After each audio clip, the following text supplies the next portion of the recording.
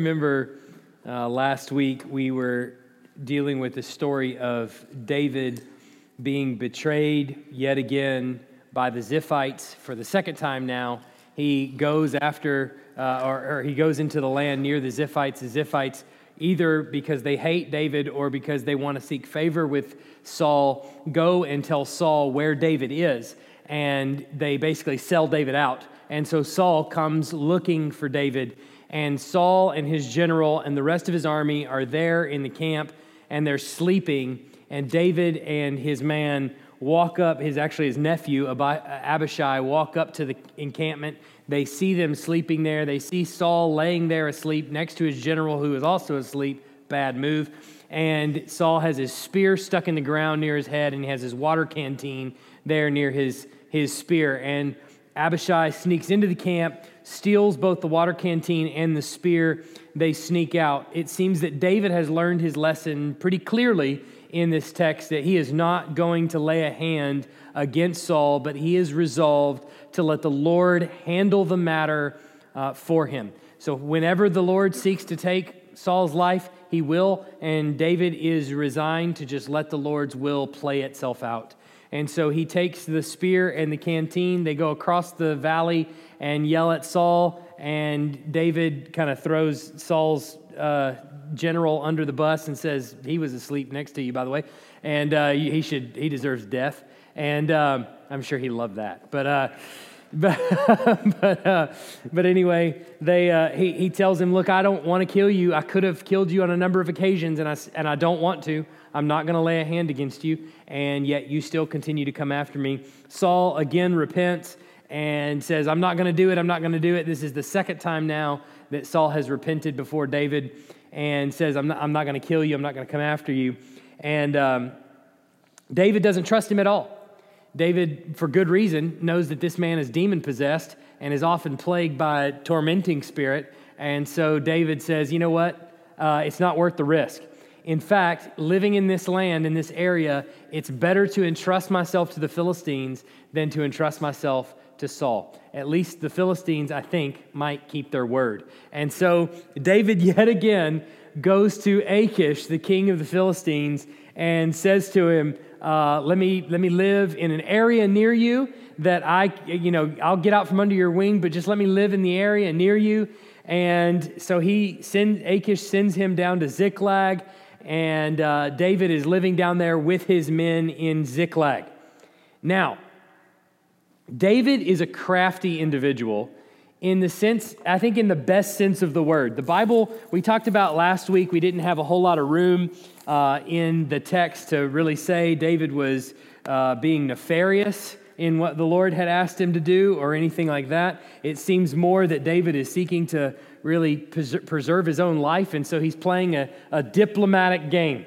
And he's trying to make the best of a bad situation, and he's trying to keep the Philistines from killing him and his men, and he's trying to stay away from Saul. So how do you accomplish both things at the same time? You have to have a lot of diplomatic skill. And so it seems that David has a little bit of that. He is taken to raiding territories that are near him.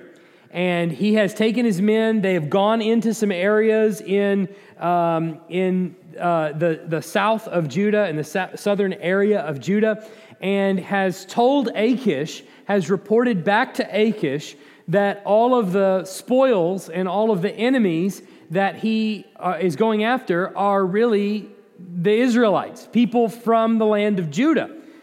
Although the spoils actually came from Judah's enemies.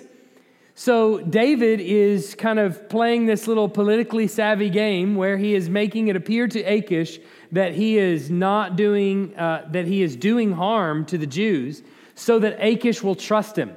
I don't know in the end that Achish really cares who he's raiding, but the reason that he's making it appear as though he's raiding Israel is because it causes Achish to say, oh, David's becoming a stench in the nostrils of the Israelites.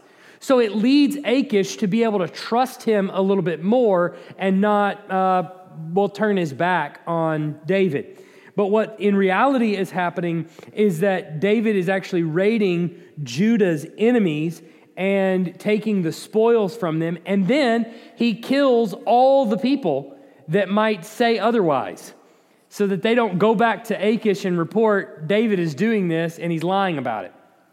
Or he's gilding the lily, I think is another way of phrasing it. And so David is kind of putting himself in this little bit of a sticky situation. David's no doubt in the midst of a sticky situation.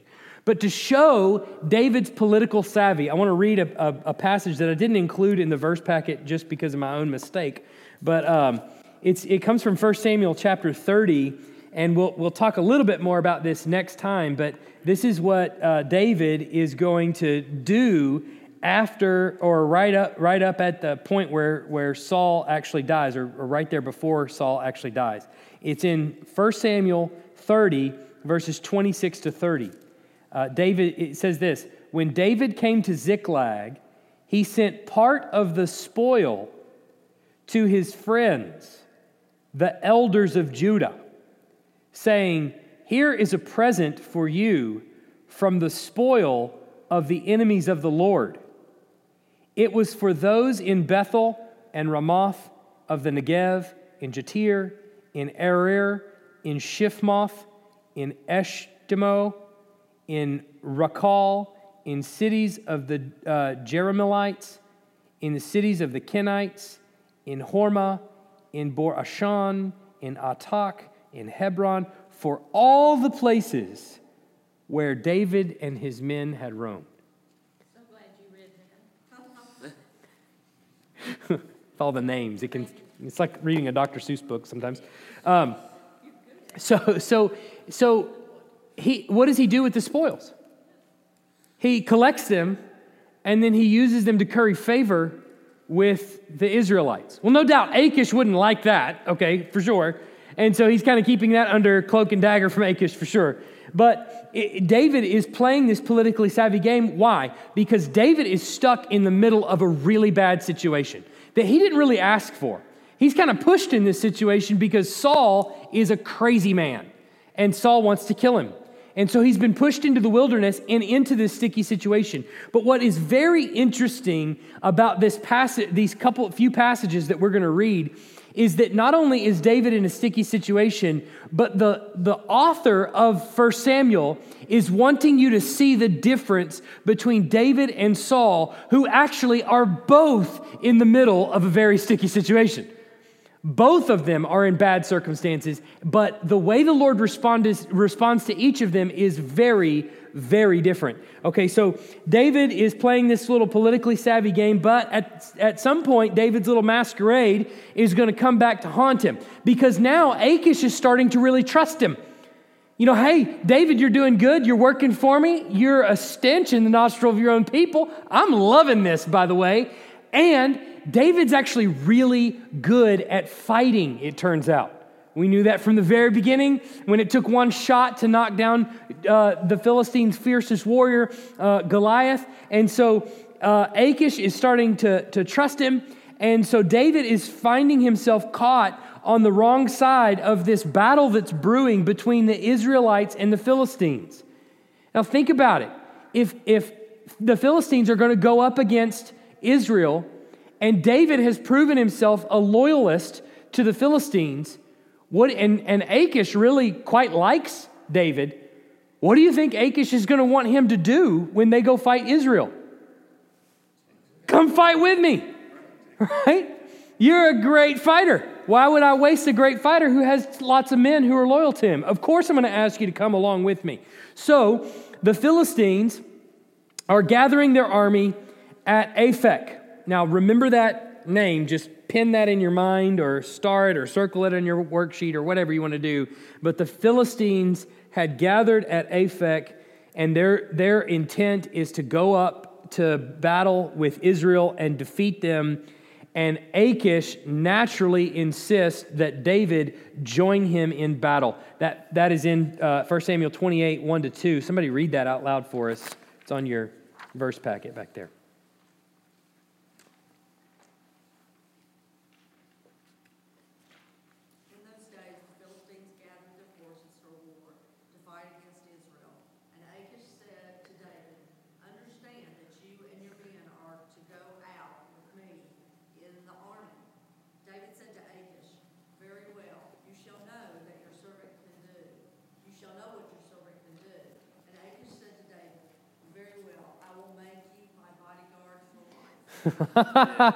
So Achish is quite fond of David, and I think we're supposed to take David's response in also a politically astute sort of way. You have to understand the situation he's in. He is not loyal to the Philistines.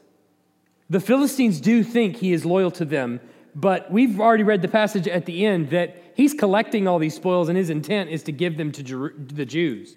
He's not loyal to the Philistines, but if he outs himself right now, they're going to kill him.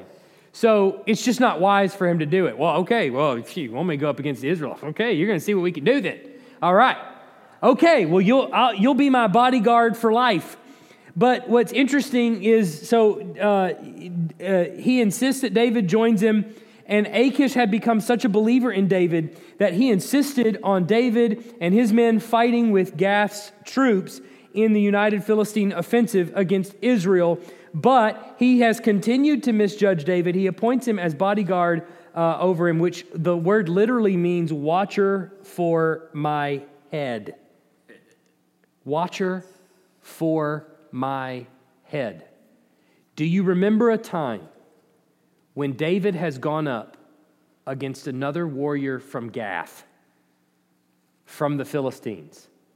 And do you remember what happened to that soldier's head? He cut it off. So now the irony in the story is we're some years later, we're getting very, very close to David's reign. So sometime around 1011 is pretty close to the time where we're sitting at, probably about 10 years or so after the battle with Goliath. And now David has become the watcher over the head of the king of Gath, which is heavily ironic. Bill? I have a question about the Philistines. They were not the Canaanite people. They were from Greece. Well, there's some debate about it. They were, it appears originally, at least their ancestors originally from Crete or somewhere around Crete. Seafaring people. They landed on the shores of the Mediterranean Sea and the land of Canaan, and they settled there. There is reference to the Canaanites before. There's reference all the way back in the Pentateuch, the very early books of the Pentateuch, when Moses is coming out with the children of Israel out in the Exodus. But that is before the historical record has them in the land. And so what we suspect is that's the ancestors of the Philistines, and the Philistines were a product of that group and another group that kind of merged and basically came out of them. So that's what at least we think that supports both the Bible and historical evidence, I think. The word Philistine just simply is where we get our word Palestine. That's right. Yep, that's right. It just means they were people that lived in Palestine. There you go. But that doesn't say very much. Nope, it doesn't. But there were groups of people that were referred to in a similar vein and from a similar area as later the Bible will attest the Philistines from. And so it seems pretty evident that those are at least were the ancestors of the Philistines. And so when the Bible refers to them as the Philistines, it's writing to a modern day audience who knows who the Philistines are, but it's referring to their ancestors, probably. Okay, so here's the watcher. He is appointed watcher of the head. Okay, now he had once obviously cut off the head of another Philistine from Gath, and now he's sort of more or less the personal bodyguard of Achish. But Achish, it doesn't seem, realizes the danger of putting David in this position because he doesn't realize that there is, I was Philistine from Gath, by the way, if you didn't get a chance to write that down. He doesn't realize that there is a fifth column inside Philistine territory. That fifth column being David, who is secretly against the Philistines and making it appear as though he's not. Now, that is all the first part of David's story. Then the author stops David's story and jumps into Saul's story, a story that probably most of you are very familiar with.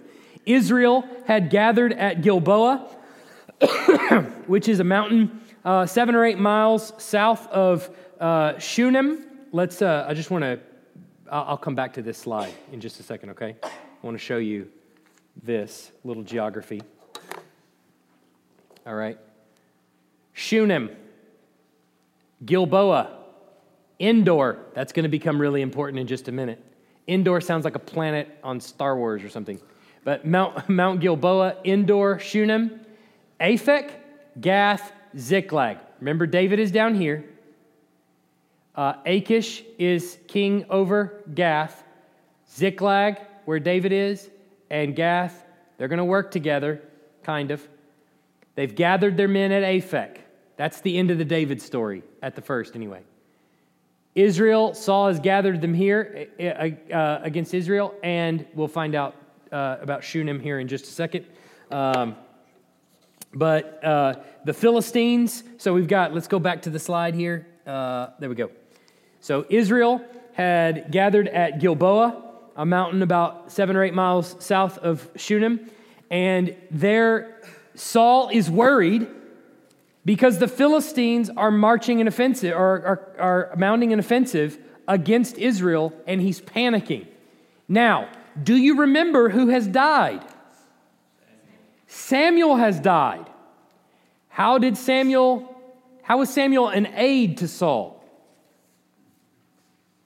Samuel told Saul what the Lord was wanting him to do. Now, Saul turns out just disregarded that altogether most of the time. However, if Samuel has died and you find yourself in a weird position where you don't know what the Lord is going to do and you cannot get a hold of Samuel, he's in the ground, you start to panic, or Saul does. And as it turns out, Saul is seeking the Lord and he cannot be found. And so, every time he goes to the Lord for a response, the Lord does not give him a response at all. Doesn't matter how he seeks to get that response, the Lord doesn't give him a response. And so he resorts to witchcraft. He's going to pursue a witch to try to help him get the answer that he is seeking. Oh boy. Somebody read 1 Samuel 28, 3-7.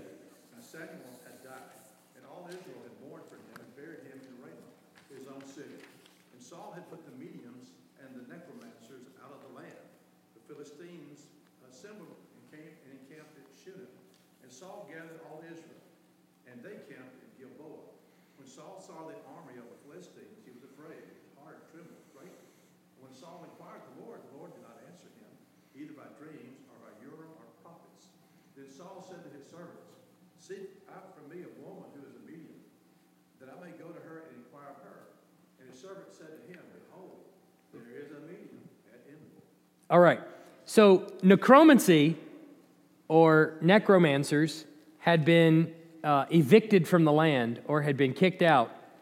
They've been ruled illegal by Saul. Is that up there? It's not up there. There it is. Necromancy, and all the arts associated with it were banned. They were banned by the law, which we'll talk about in just a minute. God doesn't want any association of his people with necromancy or any of the associated fortune-telling, palm reading, all of those kinds of things. Doesn't want his people, hold on one second, Bill, doesn't want his people associated in any way with that art. And so they've been evicted from the land. However, his men seem to know exactly where you can find one if you really want one, right? So his men, he's like, seek out for me a witch. We got a witch somewhere around there, and they're like, there's one over in Endor. I mean, he told me there was, So I've never been there, but I heard about it from somebody. I killed him though, so don't worry about it. So they go, and Saul dresses in his non-royal attire to go to Endor by night to try to inquire. He is disguised. He's got his Groucho Marx mask on, his glasses with the big nose and the mustache. Bill had a question, then James. About the translation. Our brother read from referred to the woman Endor as a medium. Yeah. And is a medium the same as a witch in today's English? One who consults the dead. So that's correct. They would all be cast under the same umbrella. So a witch could potentially do any number of, would be more of a general term for somebody who practices dark arts. Because today we think of a witch as the pagan religion of Wicca. Right. And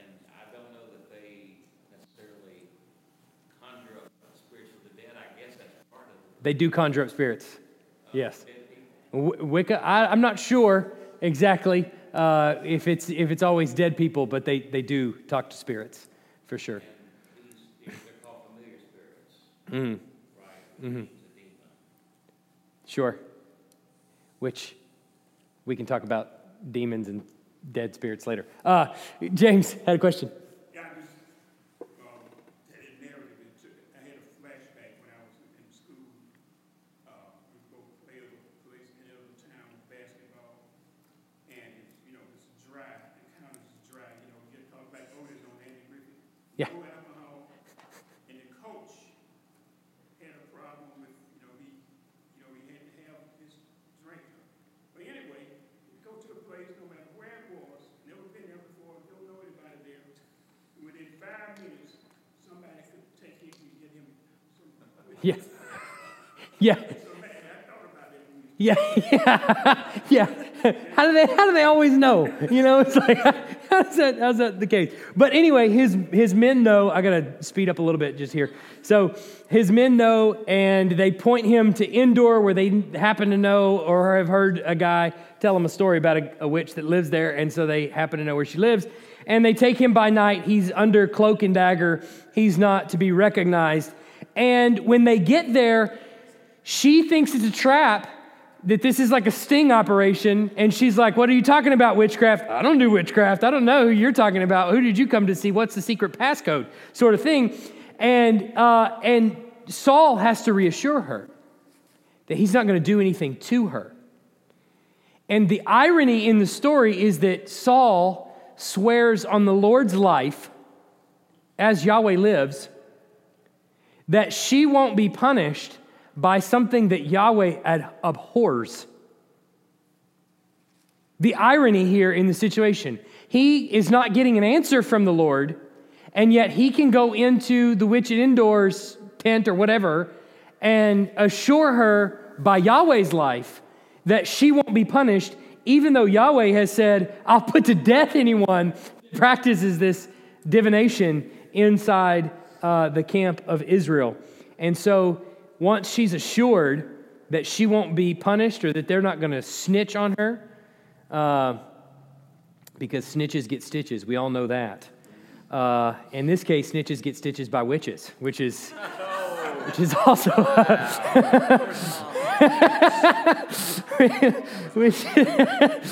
the groans.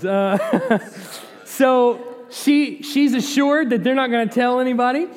And so she asks who he wants to conjure up, and he says, I need you to conjure up Samuel from the dead because I don't want to let him rest. I need an answer. And she does this. And she is terrified once Samuel actually comes up from the dead. Now, here's what's unclear in the text. We're not sure whether she's faking this for Saul. I don't think that's right. So it's possible, some have argued, she's deceiving Saul, or she's good at, you know how palm readers are today? There's a lot of palm readers that are not really reading your palm, they're just playing tricks on you. Illusionists, right? Yeah, they're kind of doing those sort of things. Exactly, yeah. So it's unclear whether she's doing that. The Lord might be speaking through her to Saul. Or once Saul comes up from the dead, once Samuel comes up from the dead, she realizes by some way, whether it's the Lord's revelation or maybe Samuel says something to her, that who she's talking to is Saul, who's the king, and she starts wigging out, man, because she's going crazy. Well, let's read this, 1 Samuel 28, 8 to 14. Somebody read that out loud for me. Saul disguised himself and put on other garments and went, he and 2 men with him. They came to the woman by night, and he said, divine for me a spirit and bring up for me whoever I shall name to you. The woman said to him, surely, you know what Saul has done, how he's cut off the mediums and the necromancers from the land. Why then are you laying a trap for my life to bring about my death? But Saul swore to her by the Lord, as the Lord lives, no punishment shall come upon you for this thing. Then the woman said, who shall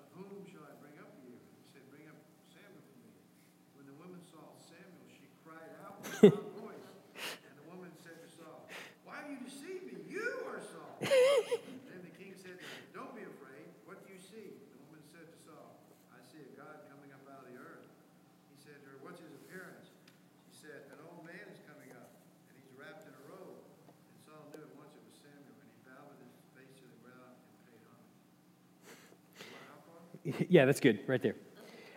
So there's two things that Samuel tells Saul through the necromancer and to convey to Saul. Samuel tells the necromancer to tell Saul, basically, or talks to her, whatever, to tell him two things. One, once again, you have forfeited your right to rule.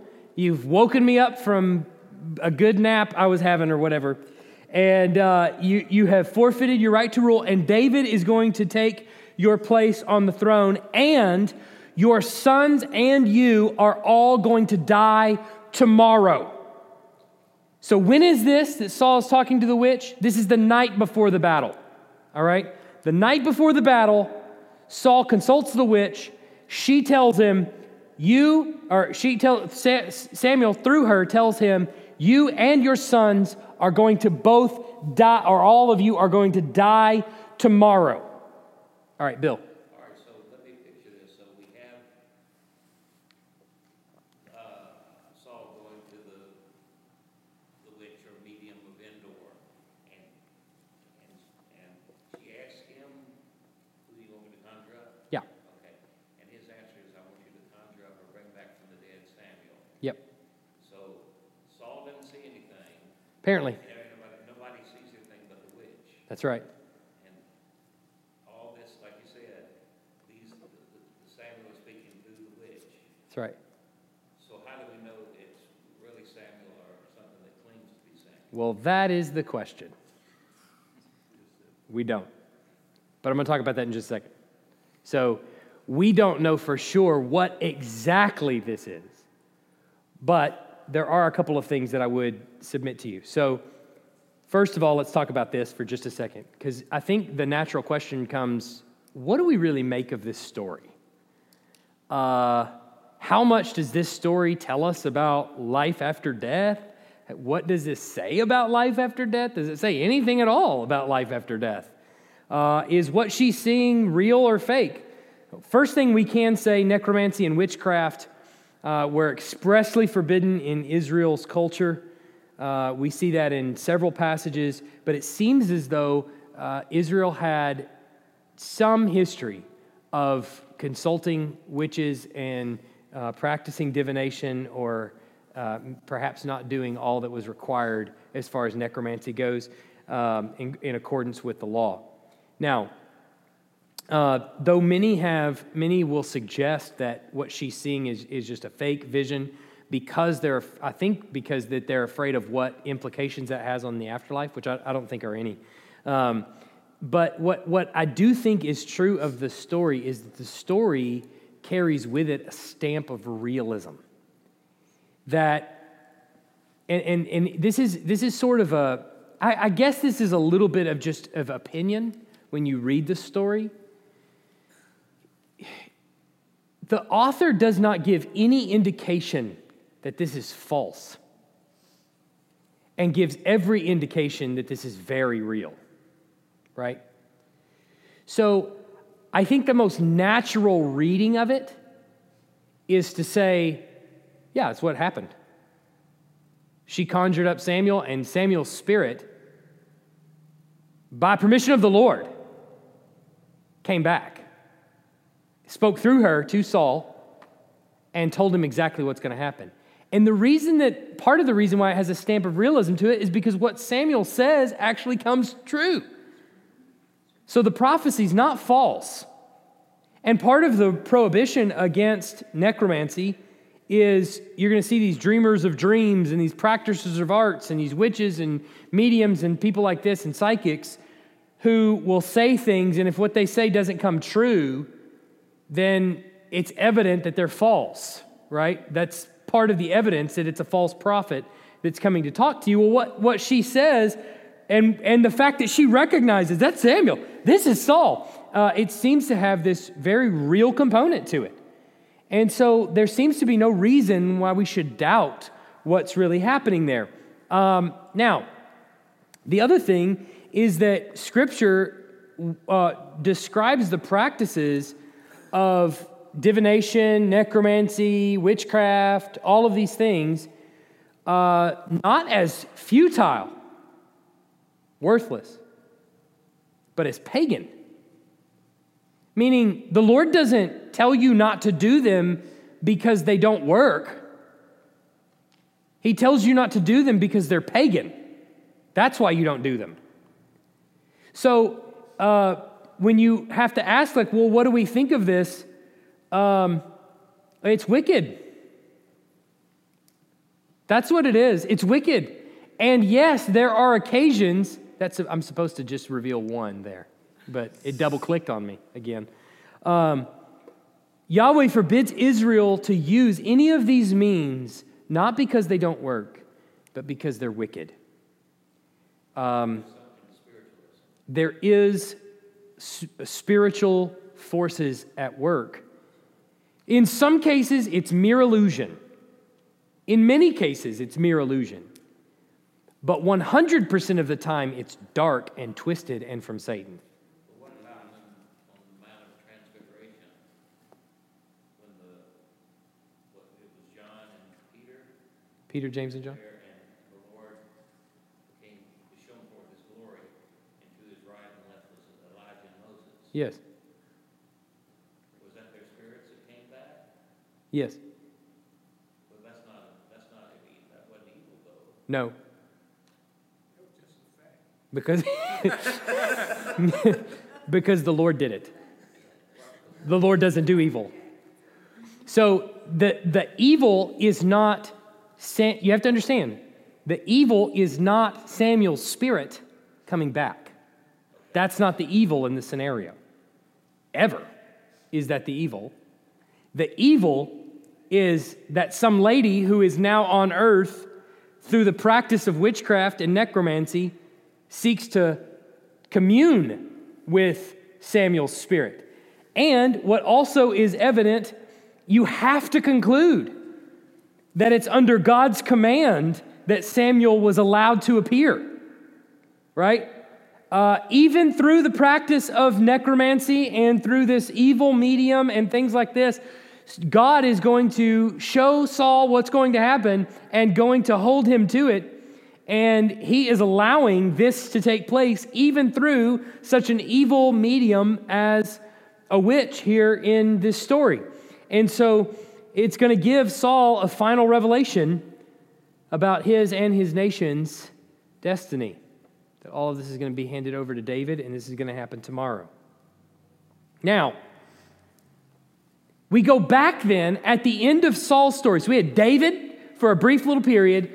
We had Saul's story, consulting the witch, you're going to die tomorrow in battle. Then we go all the way back to David's story. So with David, David says, sure, Achish, I'm going to battle with you. And David gets on his horse or whatever, and they go into battle, and they're coming up on their city, and all the Philistine commanders look at David and a bunch of these Jews coming up, and they're like, whoa, what's he doing here? What's with all the Jews here? And Achish is like, oh, David? Oh, David's awesome. Don't worry about him. He's a great fighter. And he loves me, by the way. We're totally BFF. And David is going to be awesome, and he's going to fight for us. You'll see. And all the commanders of the Philistines are like, no, that's not going to work, because as soon as we get into battle, David's going to ride out there with us and be like, hey, guys, we're doing it. And then at the last minute, he's going to turn his back on us and kill us, and he's going to catch us off guard or catch us from behind or something. I don't trust him as far as I could throw him. Send him back to Ziklag. We don't need him. All right, so Achish goes to David, and he's like, hey, this isn't going to work. Sorry, it's not you, it's them. And so David is like, what did I ever do? And he's like, okay, I guess I got to go back. And he's really laying it on thick for Achish, like, it's not my fault, but okay, if you don't want me to go back. In reality, David has just been spared a lot, because that is a sticky situation. And I don't know that David knows how he's going to get out of it at that moment as he's riding into battle. And then what happens? Well, the people open up their mouth and won't let him join their army. Now, you think that's just coincidence? Or do you think maybe that's the Lord turning the hearts of men? I think James is right. There's no such thing as a coincidence. And so now we see that the author of the text hasn't arranged this story chronologically. He has actually obfuscated, confused the chronology in order to make a point. He has split up David's story when in actuality, David's story happens all entirely before Saul ever consults the witch at Endor. Why do you think he did that? Why would he stop David's story, flash forward into the future to the night before the battle, only to then go back to David's story and deal with what happened with David and the army of the Philistines? Because you'll notice it's hard to grab the chronology because you're like, how do we know? We know Saul was the night before the battle, right?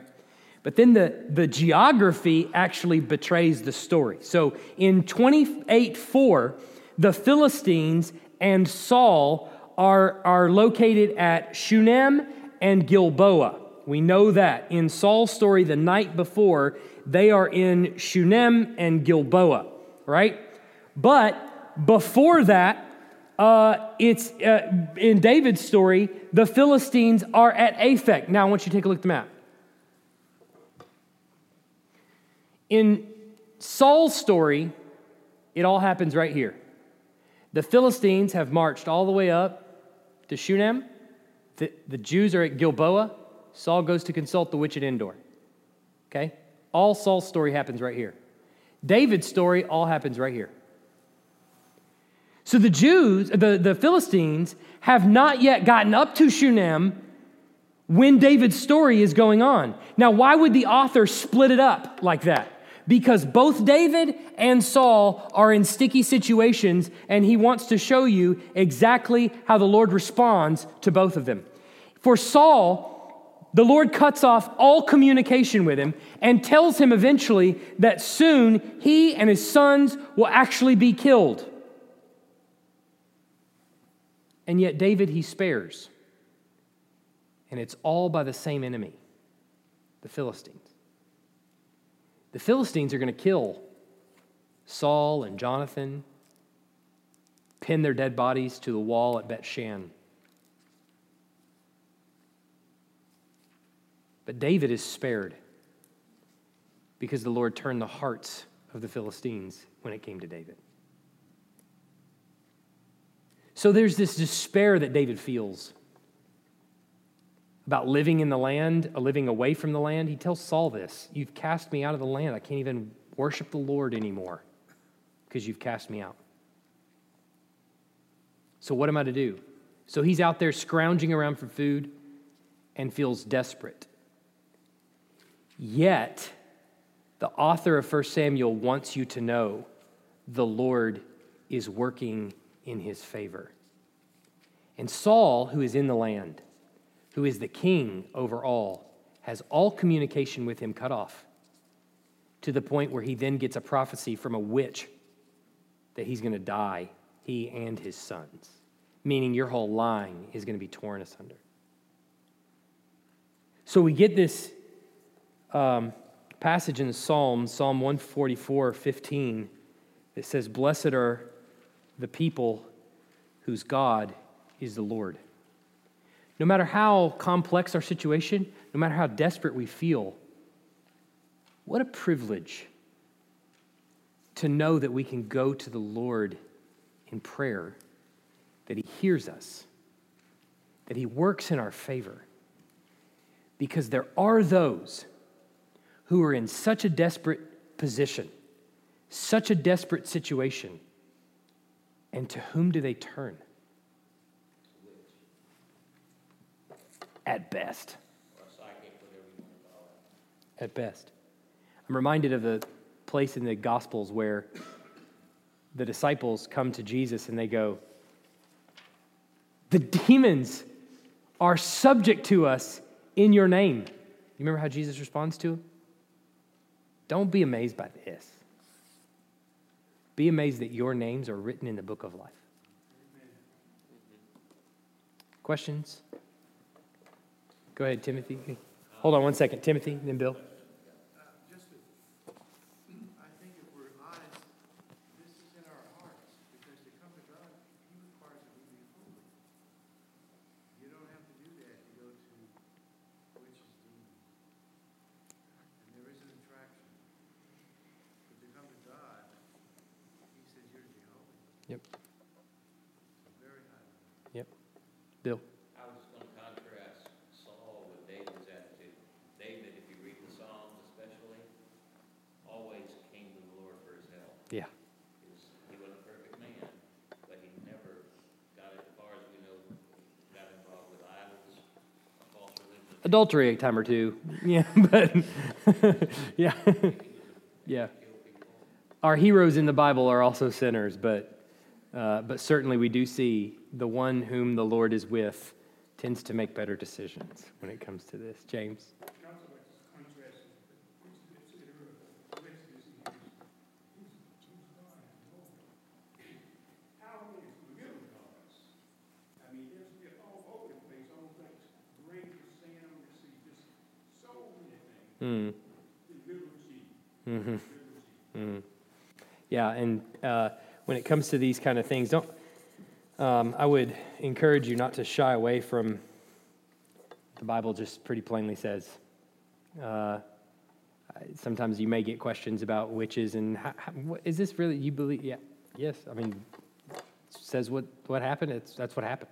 There's really no problem. Well, what does this say about the afterlife? Nothing. It says nothing. It says that a witch one time in Endor conjured up the soul of Samuel by God's decree, allowing him to speak prophecy to a king who was about to die. That's about it. That's what it says about the afterlife. Bill? You mentioned the afterlife. I read a lot of commentaries about this in the Old Testament, and they seem to believe that the spirit of man, the Hebrews did, went to a place called Sheol, which was thought of as being below. The grave was the entrance to the spirit to go to Sheol. And so therefore this portrayal of gods or spirits, as it's translated, Elohim, translated one coming out of the earth, that's kind of a portrayal of the common Hebrew belief that the spirits are down in Sheol below us. Sheol is translated as hell or the grave sometimes. Yeah. Let's deal with that at another time. Yeah, because that's a much more complex topic. So let's go to the Lord in prayer. Heavenly Father, I thank you for an opportunity to be able to go through 1 Samuel and really through this whole study to be able to look at the book closely and see the pattern of what you're doing in the life of David and Saul and Samuel and the way you're establishing your kingdom ultimately in Christ, the way you are showing us the futility of man's designs, trying to establish your kingdom and execute your rule righteously. We know that Christ is the only one that can do that, and we are so thankful that he has done that for us and that we can be a part of his kingdom in the here and now. We are so grateful for that, and we look forward to the day when that kingdom is consummated and we live eternally with him as we do with each other. We look forward to that day. In Jesus' name, amen.